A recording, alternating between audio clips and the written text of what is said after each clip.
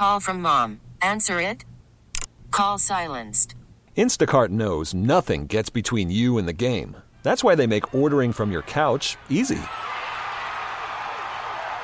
Stock up today and get all your groceries for the week delivered in as fast as 30 minutes without missing a minute of the game. You have 47 new voicemails.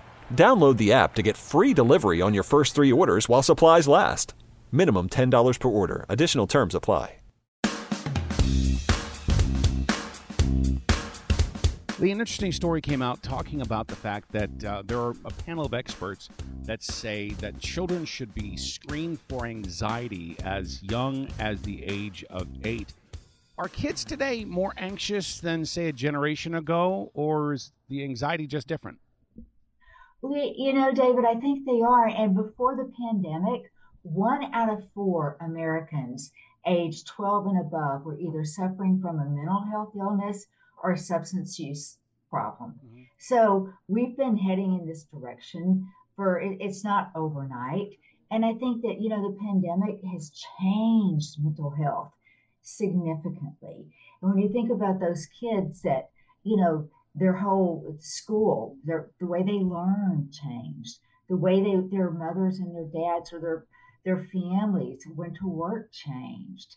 So it's hard for them to understand, and it's hard for them to change at a very young age. It's hard to process as it is. And it's just been so much. And I think that, you know, kids, it's hard to tell because they can go silent on you. And as busy as parents are, I think that screening it's a tool, and it's not a judgment, but it's a tool that can kind of help prevent a problem before it gets really big. What does a mental health expert look for when they're trying to determine if a child has anxiety? Is it different than adults? Well, what I would look for is changes with the child. I would look for changes in behavior. Are they sleeping differently? Or have they stopped eating? Have they become more isolated?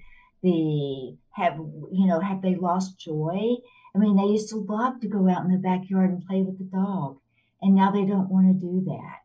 So those are the changes that I would look for. And even with a young child, I would sit and talk with that child and just say, you know, it's okay to not be okay. And it's okay if you're a little worried about something. You know, can I help you? Can you talk to me about it? How much of this, though, is then on the parents who might not be paying attention to what's going on with their kids?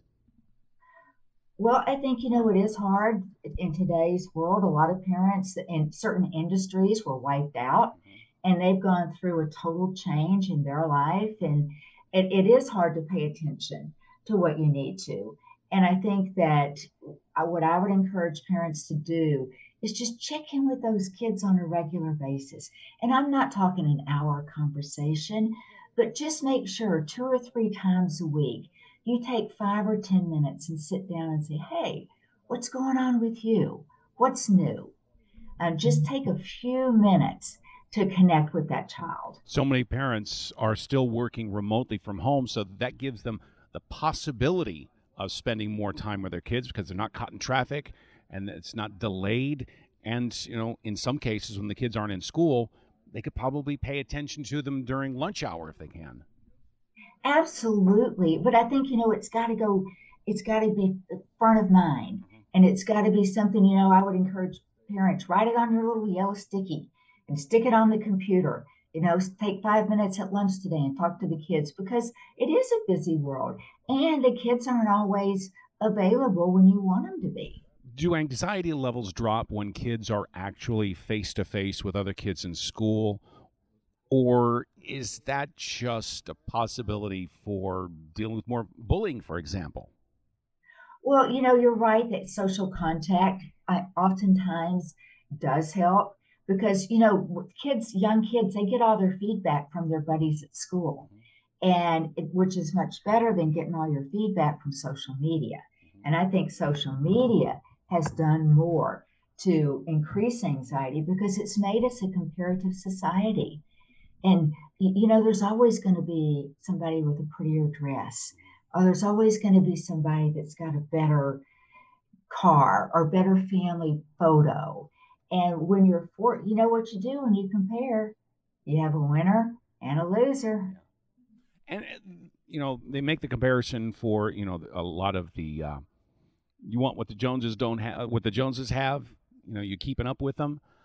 But that's always been the case. You've had magazines with celebrities. You've had videos, television, whatever, where you get to look at outfits and what have you. How has social media kind of focused that? Well, I think social media, when we were in that shutdown stage, what else did kids have to do? I mean, they were isolated. And oftentimes they were even isolated from certain parts of their family, their grandparents. And so it almost became, and when you're looking at a computer all day to go to school, it's a very natural thing to say, okay, sure, you can stay on the computer. And I think that we have to reframe our computer use. And what I encourage parents to do, see where they go. Because kids, I see 4-year-olds, David, that come in this office with their parents for a consultation. They take that phone and they go places. I don't know how they got there. The phone and computer have become the 21st century babysitter, hasn't it? It has in a lot of ways. Yeah.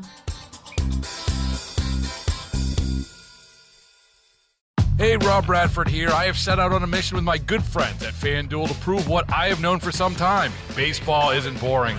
Now I have a daily podcast to prove it with some of the most notable people in the baseball world, screaming baseball isn't boring from the mountaintops, or at least agreeing to come on our show. Players, managers, GMs, and yes, even the commissioner of baseball, Rob Manfred. It has been a constant wave of baseball's most powerful voices. So join the revolution. Subscribe and soak in Baseball Isn't Boring. Listen on your Odyssey app or wherever you get your podcasts. You'll be glad you did.